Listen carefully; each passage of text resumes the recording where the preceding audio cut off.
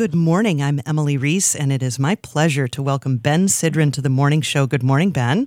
Good morning, Emily. Thank you. Yes, of course, pianist and former radio host, all kinds of wonderful things to your credit list, Ben. And you've got a couple shows coming up here at Crooners. Do you want to tell us about it?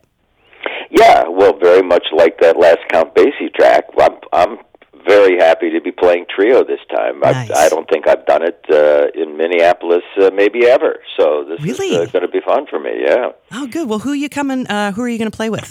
Well, I always play with Billy Peterson. Billy and I have been working together for 40-some years, and so he's always my go-to guy. And the fabulous Leo Sidran is my drummer. He's been playing with me for 20 years, so this is the long-standing trio. And Leo is your son, correct? Leo is my son, right. Yeah, cool. Well, how fun will that be to play? Well, you two have, as you just said, played together for 20 years, so there's no new thing there, huh? Well, there's something special. The trio with Billy and Leo and myself is really special. We've all known each other, and we can go back into a pool of hundreds of songs that we've played together, and so it's really a kind of an intimacy, like listening to that Count Basie, Ray Brown, Louis Bellson thing. I mean, just the feeling of that was so fantastic.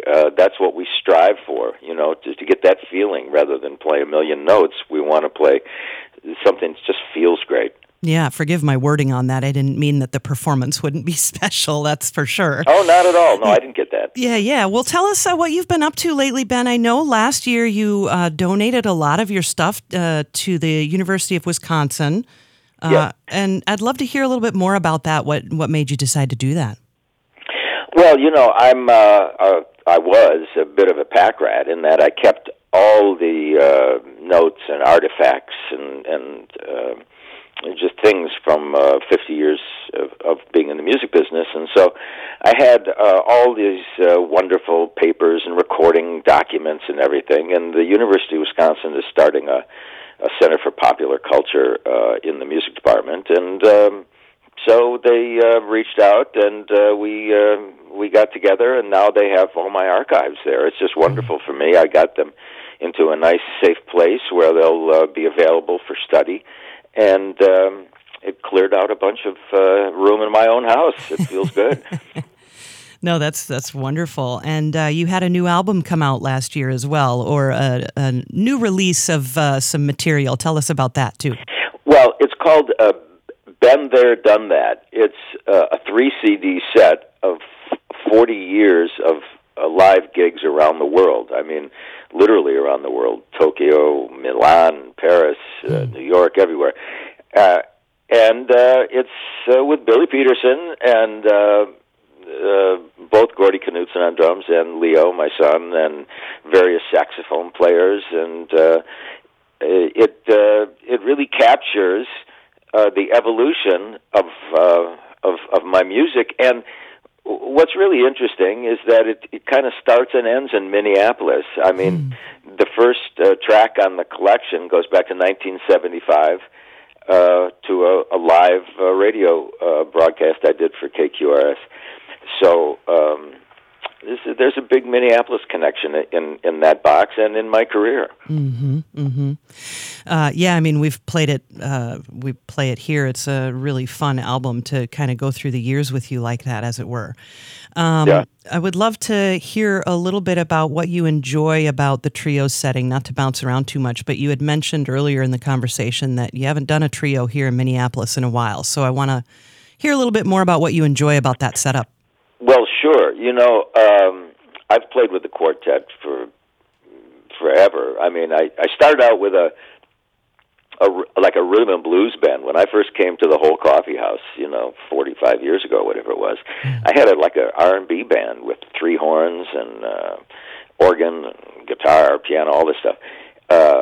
And then gradually it got down to a regular format with a quartet, with a saxophone player, bass, drums, myself. And that became the standard format. But playing in a trio really opens it up. I get to explore the piano more, and the songs open up. it's hard to describe when I say open up. They get aired out. There's a lot more room for invention and for the song to kind of come forward, as opposed to the soloist. It's a real thing, again, as we heard in that Basie thing. I mean, we always hear Basie's little figures, and then we hear the big orchestra. But to hear Basie play a tune like that, the experience just comes forward. So it's hard to describe, but to me, it's a real payoff of playing piano for 50, 60 years and being able to do it. Yeah. Talk to me a little bit more about your collaboration with Billy Peterson. Of course, Billy Peterson, a bass player here in the Twin Cities, a member of the very musical family, the Peterson family. Tell us a little bit about how you two met and came to be such good musical friends. Well, I met a recording engineer in Los Angeles in 1972 named Dave Rivkin. And he eventually moved back to Minneapolis, and he was working with Prince. He was David Z, is what Prince called him. And as a matter of fact, he was the engineer on that KQ funny recording session that I did. And I was talking to him, this is about 1978, I think. I was saying, I'm trying to find some musicians who can play really fine, straight-ahead jazz and who can also play, kind of rhythm and blues. Back then, musicians played one or the other, but rarely both. Yeah. He said, well, I know some guys here.